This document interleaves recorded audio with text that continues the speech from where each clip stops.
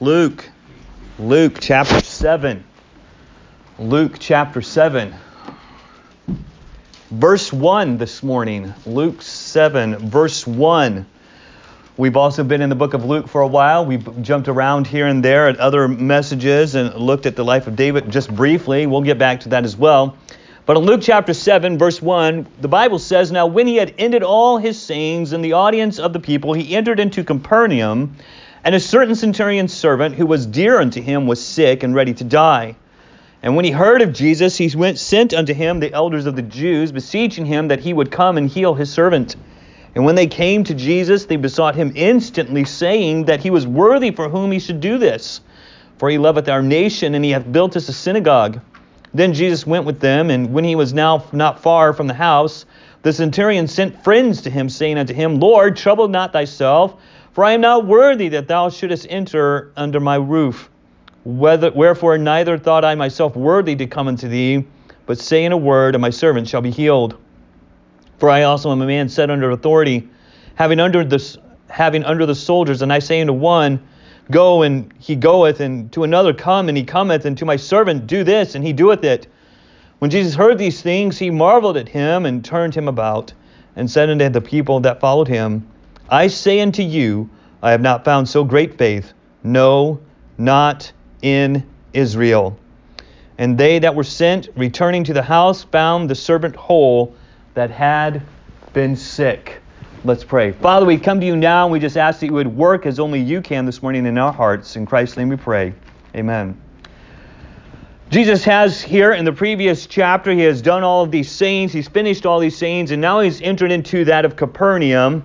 And a certain centurion, if you would, had a servant that was ill and nigh unto death. When we read here, the Bible gives us an indication of this dealings, if you would, the relationship of that centurion and his servant. So the first thing I want us to look at this morning is we see number one, I called it, I was telling somebody this morning, I do alliterations in my messages. So the first point is a warrior. We see a centurion. He is a warrior. He is somebody of extreme authority. He is somebody that has power. He is someone that, he's not a Jew. He is a Gentile. Okay? I think it's interesting that when we read the Bible and we read especially about Jesus' ministry, a lot of the one-on-one contact that he has with individuals during his ministry is a lot to do with Gentiles. It's super interesting. You can do a whole study on how many people Jesus Christ healed that were Gentiles and spoke with them one-on-one that were Gentiles. So we see here that a centurion servant who was dear unto him. We see that underneath number one, that there was a problem. There was a problem. The problem was this, is that the centurion servant that was dear unto him was sick and ready to die. The word dear here, it gives the implication of their relationship was so close that he was considered to be one of the family.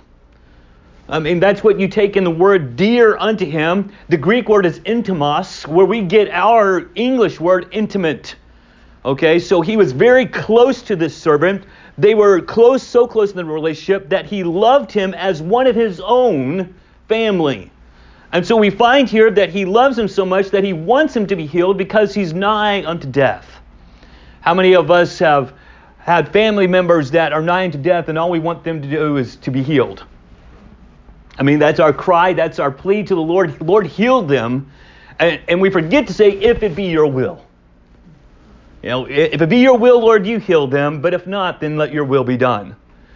Jesus Christ prayed that same type of prayer in the Garden of Gethsemane. He's there and he's praying and seeking the Lord. And he says, let this cup pass from me if it be your will. But let your will be done. That's how we should always pray. Lord, let your will be done. No matter what it is, let your will be done. Because it's going to go contrary to our will. It is going to be a clash of the wills that will always be that way if we want to have our will done and not the Lord's will be done.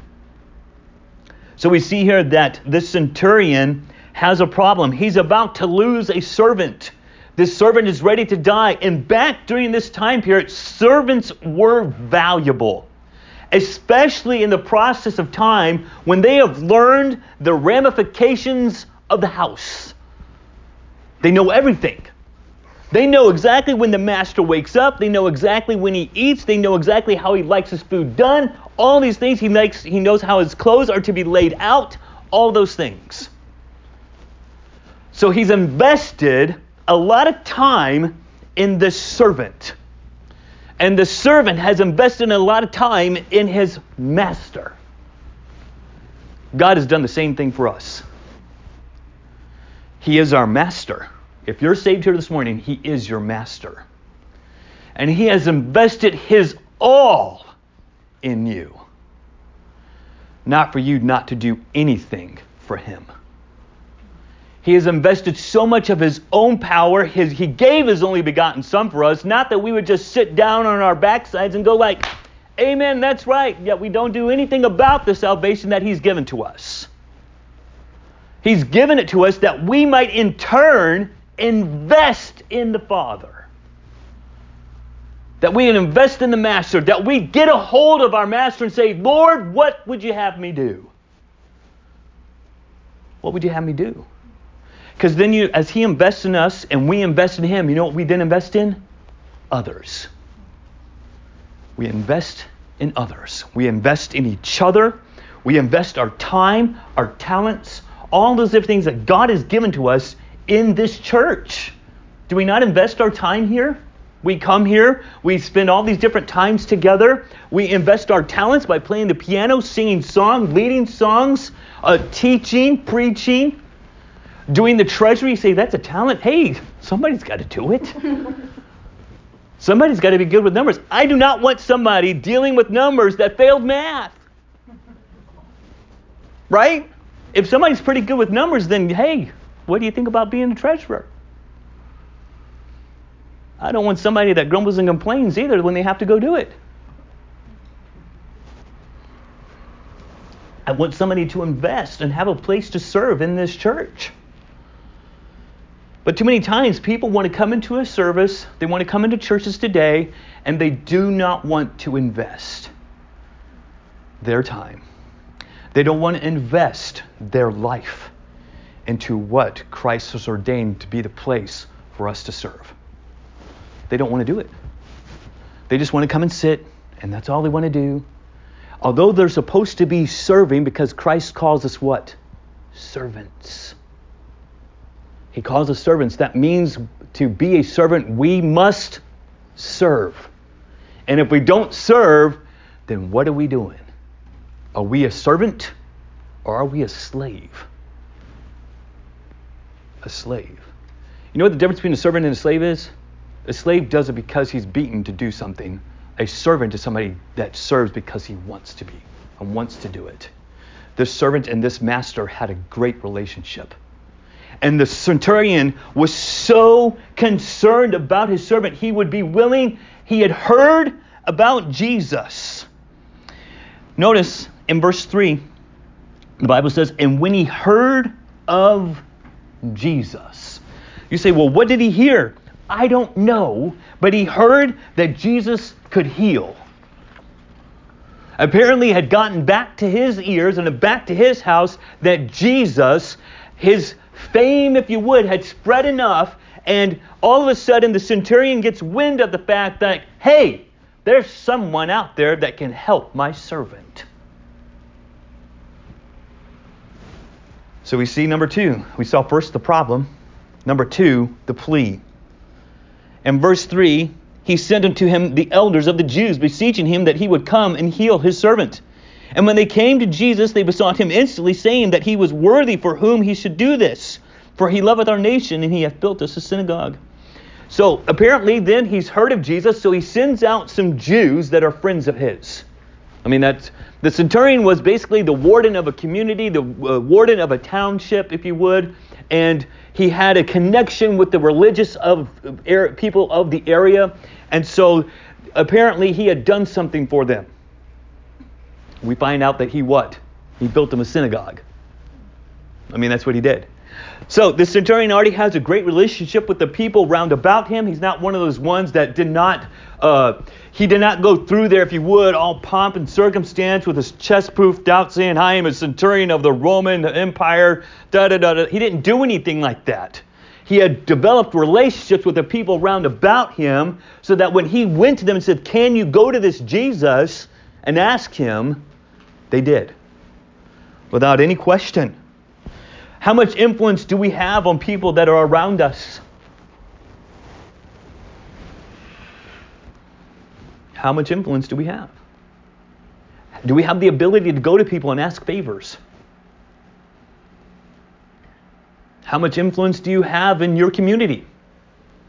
Can you go to the mayor of your city and be such an influence upon the mayor that he changes something that would have gone into effect if you had not intervened? I know of pastors that have that kind of influence. They have talked with governors. They've talked with presidents. They have talked with senators. They've talked with congressmen. They've had that effect and influence on those kinds of individuals because they've made themselves available and invested in those people. So apparently he's had some influence. And when he's heard about Jesus, he says, go to him and tell him that my servant needs to be healed. So all he's asking, notice what the Bible gives us a really good indication of already the thought process of the centurion. He says there in verse 3, beseeching him that he would come and heal his servant. That is his only plea.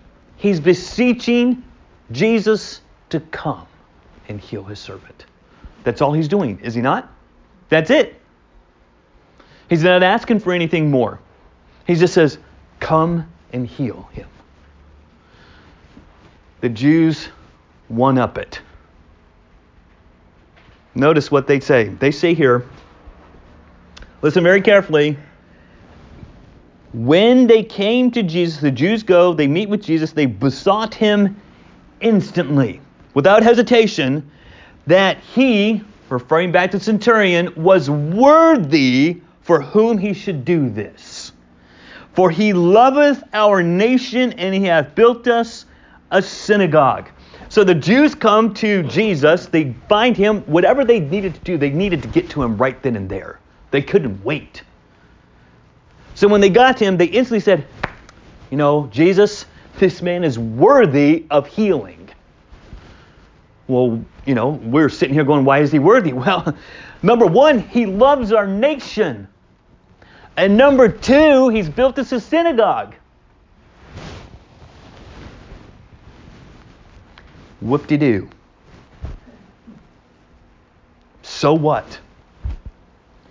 Every single one of us sitting in this room today are not worthy of Christ doing anything in us. We have nothing to bring to him except wicked, wretched fools that we are. That's it. That's all we have to bring to him. We have nothing else. I was not worthy of him saving me. I could not come to him and say, well, I'm worthy, Lord, because I'm a pastor's son. I'm a missionary's kid. I've done this, I've done that, I've done all this, I've got degrees, I've got all this, and that's not worthy. That's all my own righteousness. None of us are worthy of the love of Christ. None of us. It doesn't matter all these accomplishments out to the side. Every single one of us have heard the testimony of Pastor Rose. He's a Marine. If anyone's worthy, it's Pastor Rose. Yet he'll say over and again, it's by the grace of God. Amen. It's okay if I can use you as an example. None of us are worthy. We're wicked, wretched, foolish, bound for hell. But God in his infinite love for us, and he poured out his mercy and grace upon us, that if we just simply repent and believe, we would be saved. So it doesn't matter here, no matter what these Jews would try to say, even family members. See, this is like a family member praying for another family member. Lord, You know how much I've done for you? Could you just save them?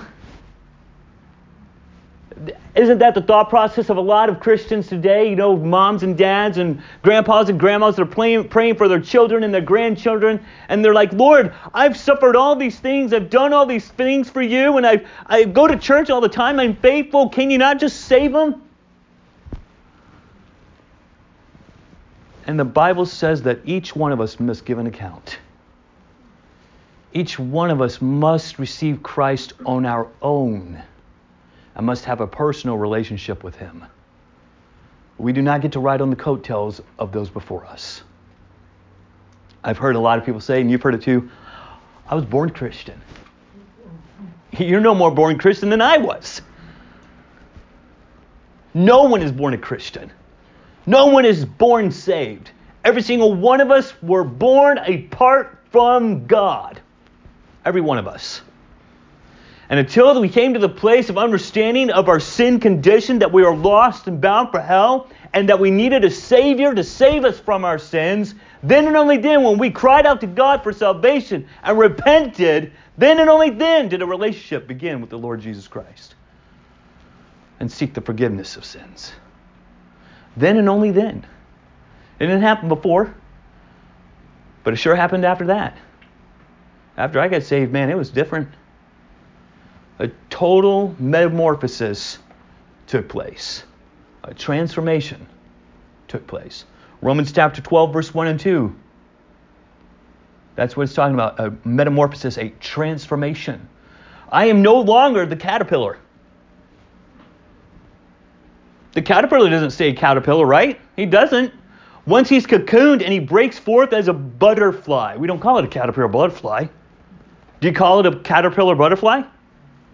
Do we call it a cat butter? Do we call it a butterfly caterpillar? No, it is a totally different creature. 2 Corinthians chapter 5, verse 17 says, if therefore any man be in Christ, he is a new creature. Old things are passed away, behold, all things are become new. So if old things are passed away, you know what that word passed is? It's not past. It's P-A-S-S-E-D, passed away. It means it died. Gone. You've got to get a hold of that.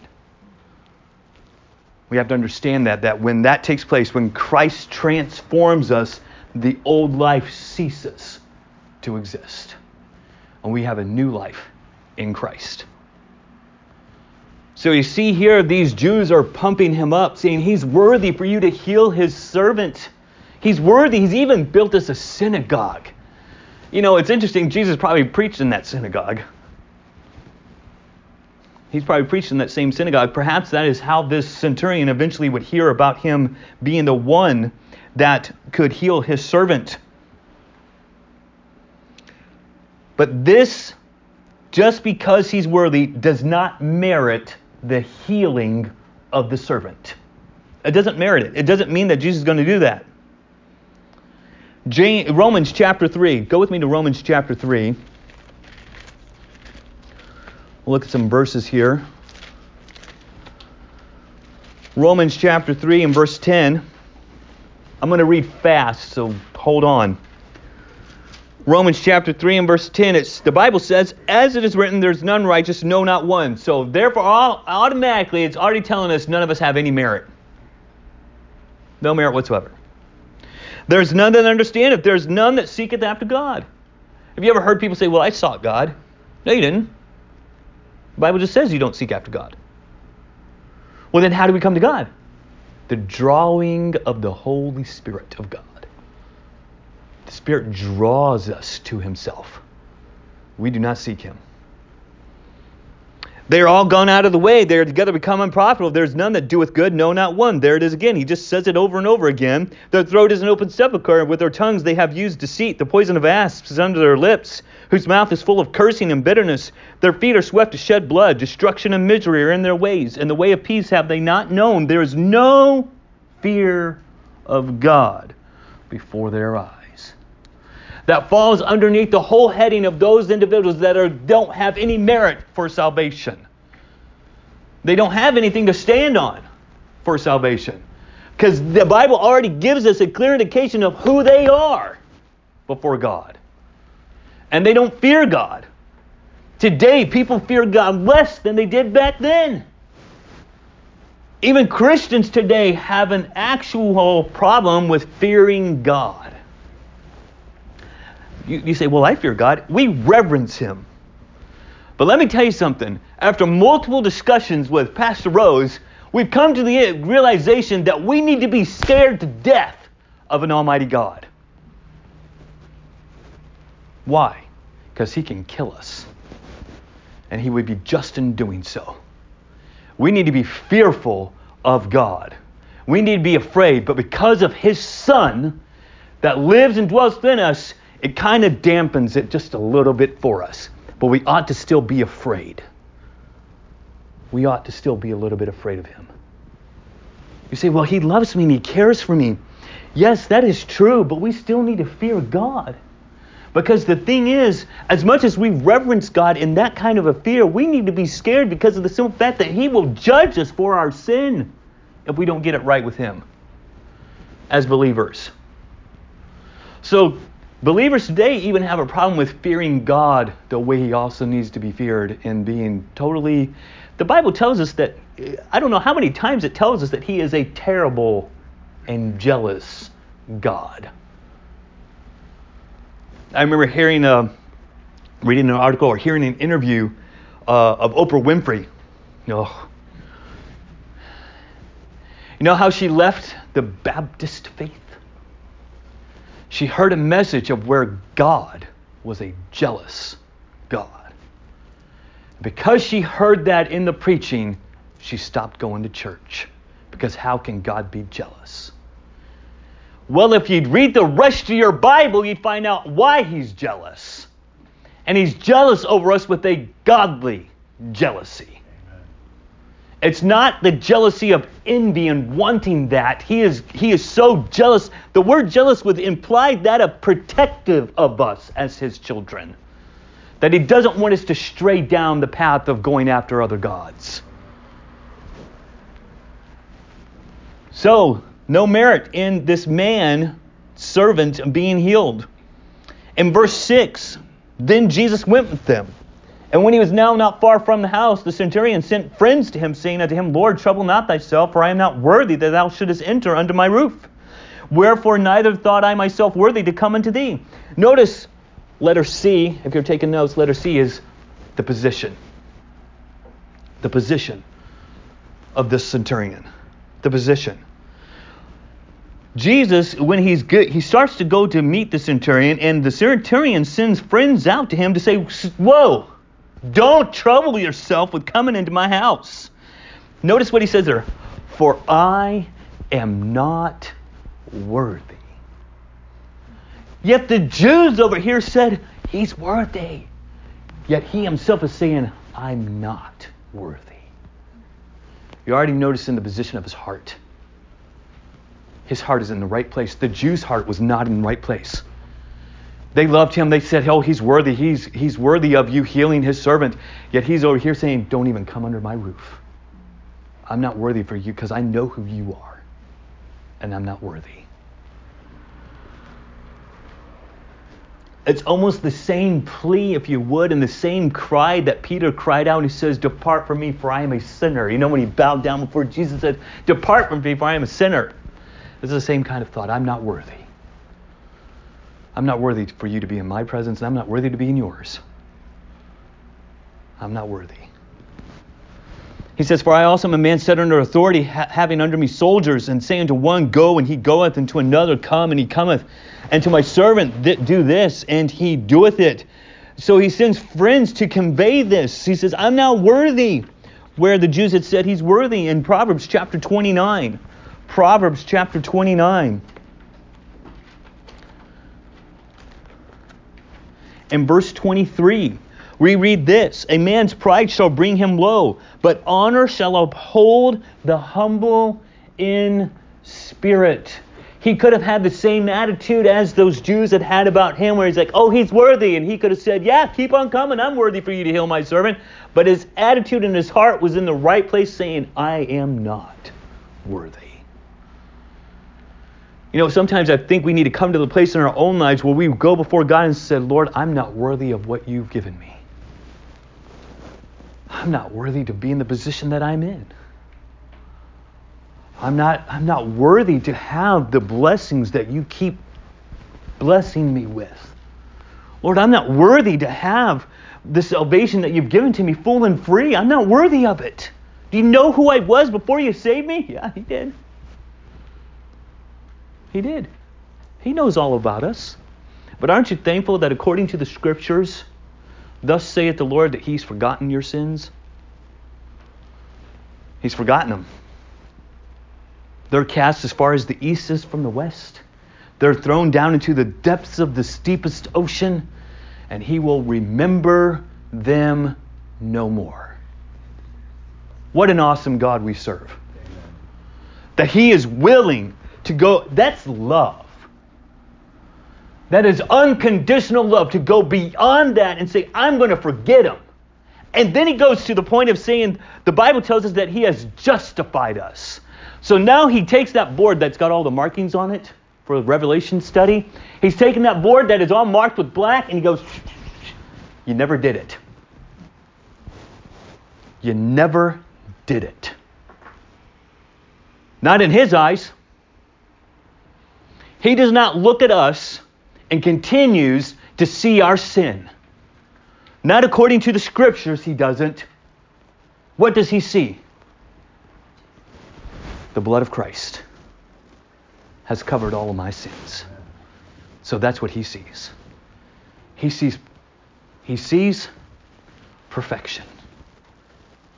He does not see imperfect. That's how he views us. But how do we view ourselves? We do not view ourselves as God views us. Multiple times in the book of Ephesians, if I keep going, I'm just going to keep going. In the book of Ephesians, the Bible tells us he already sees us seated in heavenly places. Already.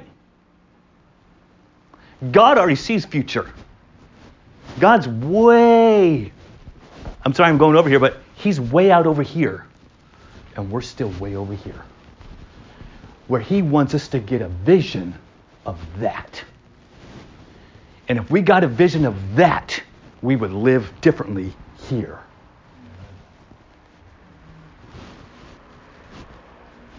There's a lot awaiting us out over there. Far beyond our imagination. Far beyond what we can comprehend from Scriptures is going to take place. Far beyond all that. But if we got a vision of that and how God views us already in eternity with him, we would live differently today. We would live, the word Bible, you've probably heard this before, is an acronym for basic instructions before leaving earth. Because that's what it is. It's basic instructions for the lost and basic instructions for the believer. For both sides. If you don't get saved, you're going to hell. That's the basic instruction. There it is, right there for you. If you're saved and you believe in the Lord Jesus Christ with all your heart, your eternity is heaven. So where do we find ourselves? Where do we find ourselves? Notice back in our text, Jesus. This has got to be hard because of how he responds to that kind of reply, however you want to look at it, where the centurion says, I am not worthy for you to come under my roof. Verse 9, the Bible says, when Jesus heard these things, he marveled at him and turned him about and said unto the people. So he's been walking, those friends come out, he stops and he hears what they have to say about the centurion. He says, I'm not worthy for you to, I have authority. You know what he's also saying though? He says, I have authority just like you do, except your authority is greater than mine. I'm not worthy for you to come under my roof. And he hears it, and instead of keep going forward, he stops. And he marvels at the heart of that centurion. And he turns around and he looks at this crowd that has been following him this whole way. He turns around and he says to them, I say unto you, I have not found so great faith, no, not in Israel. Ouch. Because who's the one that's had the faith? The Gentile has. So now he turns around to his own people and says, I've not found it here. Shame on you. Because the Bible tells us over in the book of Romans that the oracles were first delivered to the Jews, so they should know better. And they didn't. And they didn't. So verse 9 and 10, letter D, the power. The power. Verse 10 tells us this. And they that were sent, returning to the house, found the servant whole that had been sick. Jesus didn't say, thy faith hath made thee whole. He didn't tell those people, oh, the servant's healed, go. He didn't say any of those things. He says, I've not seen so great a faith in, no, not in Israel. And I believe the moment that he said those words, that servant was healed. That very instant. Those people returned, and I love the words that are used here. The word is whole. W-H-O-L-E. You know what that means? Nothing left of the sickness. He's completely, totally, completely healed of his infirmity. There was no sign of death upon him. None. Aren't you thankful that when he saves, he does it wholly and completely? And there's no partial salvation. You don't get halfway saved. Okay? Other translations of the Word of God, there are verses in there that they say, and you are becoming saved. What does that mean? Becoming saved? I thought I got it. I thought the moment that I received Christ as my Savior, I got saved. I didn't become saved or am becoming saved. That becoming saved in those newer translations, you know what that's telling us? I got to keep working for it. Not according to the Word of God. The Word of God says, when you do it, you got it. And you can't lose it.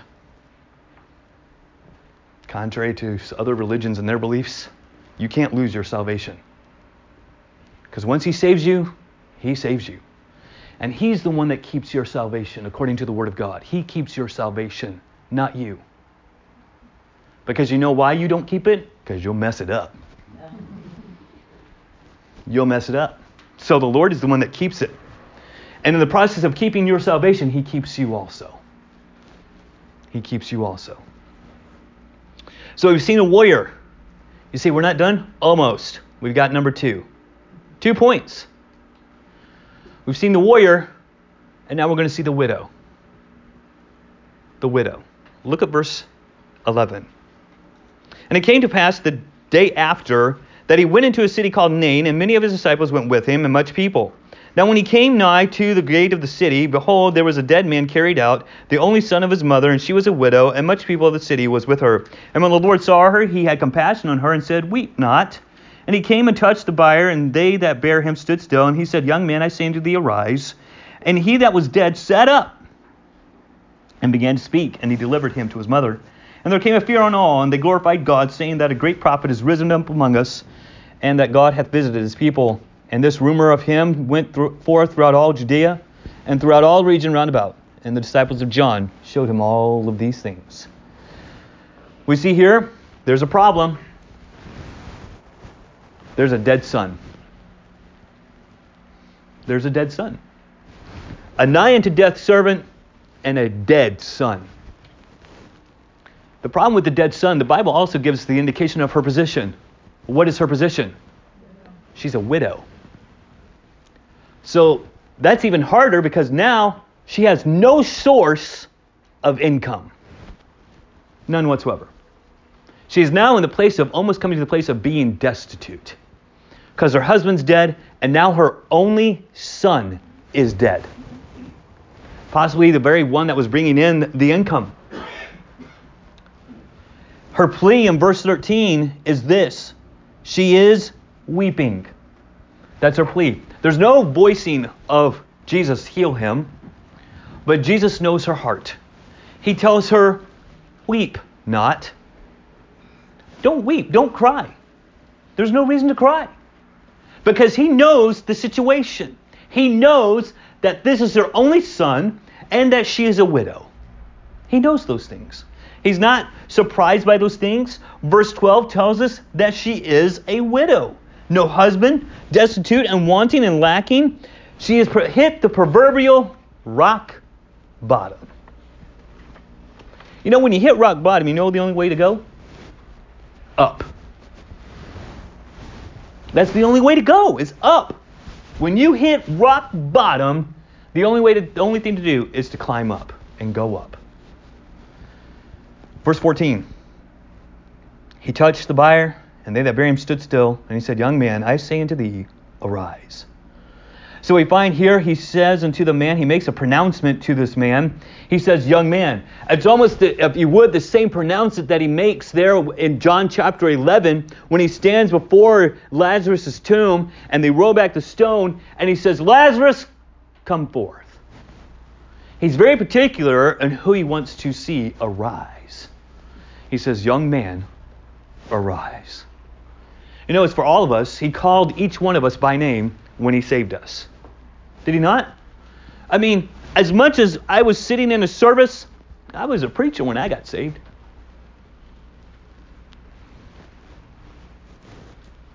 I hearkened unto my own preaching.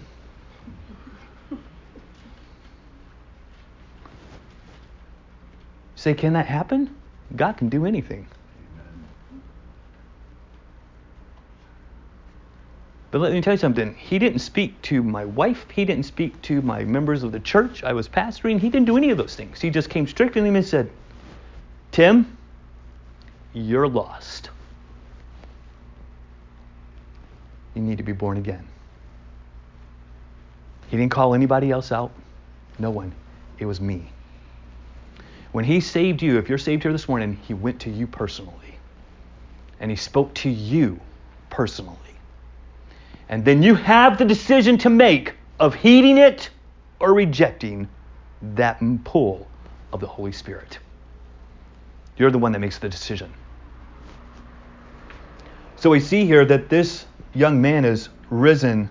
He says, arise. And he that was dead sat up and began to speak. You know, it's just interesting. Why does he say, and he began to speak? Just for people to know that it just wasn't just some fluke. You know, get up. He sat right up and started talking. And I don't know what he said, but can you imagine the mom's been weeping and crying, and there's one word in there that we missed. The Bible says, and Jesus had compassion. He had compassion. The compassion of the Lord Jesus Christ throughout his entire ministry, but also for us today. We sure do need his compassion. We really do. But as we see here, the mother is weeping, and all of a sudden her son sits up. The people that are walking there with the bier, it's like almost like a funeral procession's taking place, and he's just laying up there, and they're going to take him to the tomb where he's going to be laid at. And all of a sudden he touches the bier and he says, young man, arise. And all of a sudden the son sits up, and mom's like, and then he starts talking. Come on. If we were standing there with everybody else, I don't know if those guys holding the bier must have been like, whoa.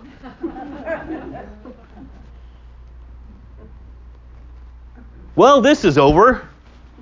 Are we going to get paid still for holding the bier? You know? Because a lot of those people got paid for doing all those little bitty tasks. Because now they were not going to make that long procession down to the tomb or wherever he was going to be laid to rest. It stopped before they got started. Lastly, we see here, he delivered him to his mother. But in verse 16, the Bible says this, and there came a fear on all. This word comes from the Greek word phobos, where we get our word phobia.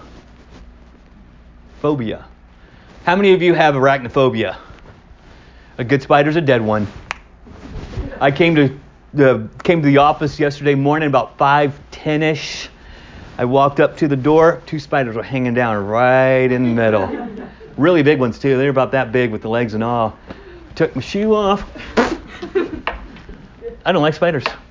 I don't know what the phobia is for snakes, but I don't like snakes either.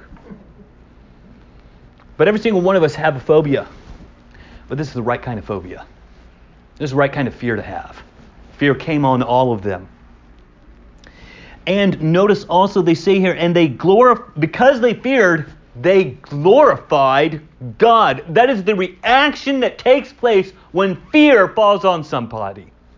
When the fear of God falls on somebody, they will in turn then glorify God.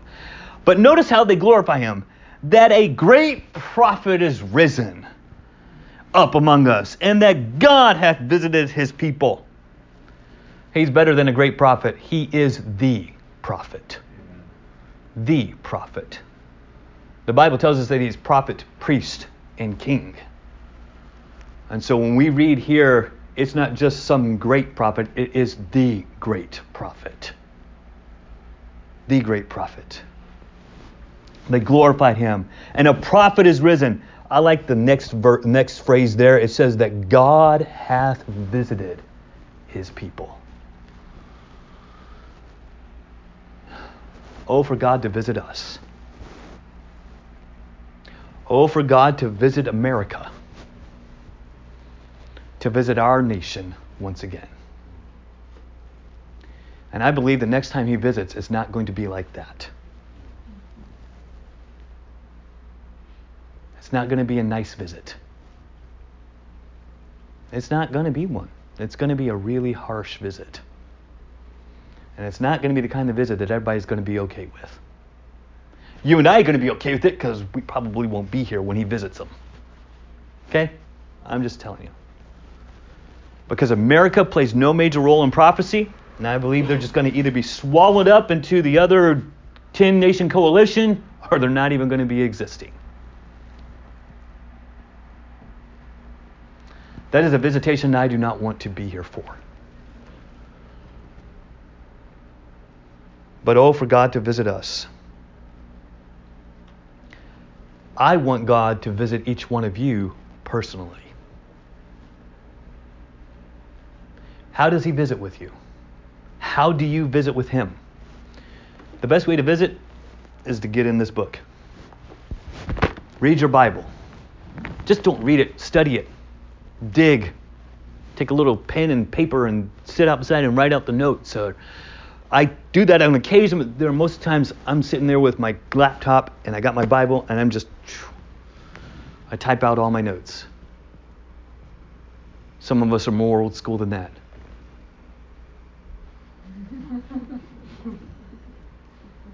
But you want God to visit with you?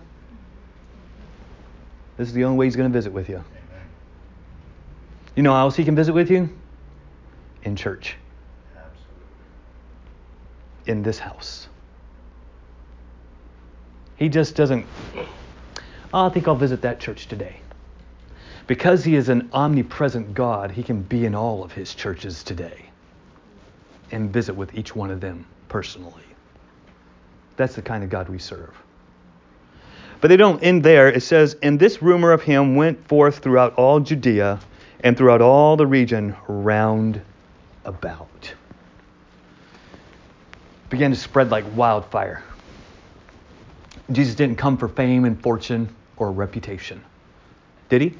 The Bible clearly indicates that He did not come to do those things. The Bible even gives us an even more clear indication that He says, I came to minister. I came to minister, and I came to seek and to save that which was lost. This is the sole focus of His ministry. But yet we find here, as He begins to heal these individuals, His fame begins to spread abroad, and people begin to hear, and then all of a sudden it's like He doesn't get any rest. People just start coming from all over the place, and they're coming in, Jesus heals everybody. Jesus heals, He'll heal you. He'll heal anyone who comes to him. So what do we take away from this? You know, there's a stark contrast between the centurion and the widow. One has money, one has none. One is rich and powerful, the other one is a poor, lowly widow. God is no respecter of persons. None. He'll save the doctor and he'll save the bum. He'll save anyone who comes to him in faith. Anyone. I mean, we see here, you say, that, wow, I never saw that before. Because it says, and it came to pass the day after. It's like, this happened one day, and then all of a sudden, the next day, this happened. And the two individuals, this lady is what? She's not a Gentile. She's a Jew. No respecter of persons. He'll save any nationality, any creed, anyone that will come to him in faith and repentance. Heads bowed, eyes closed.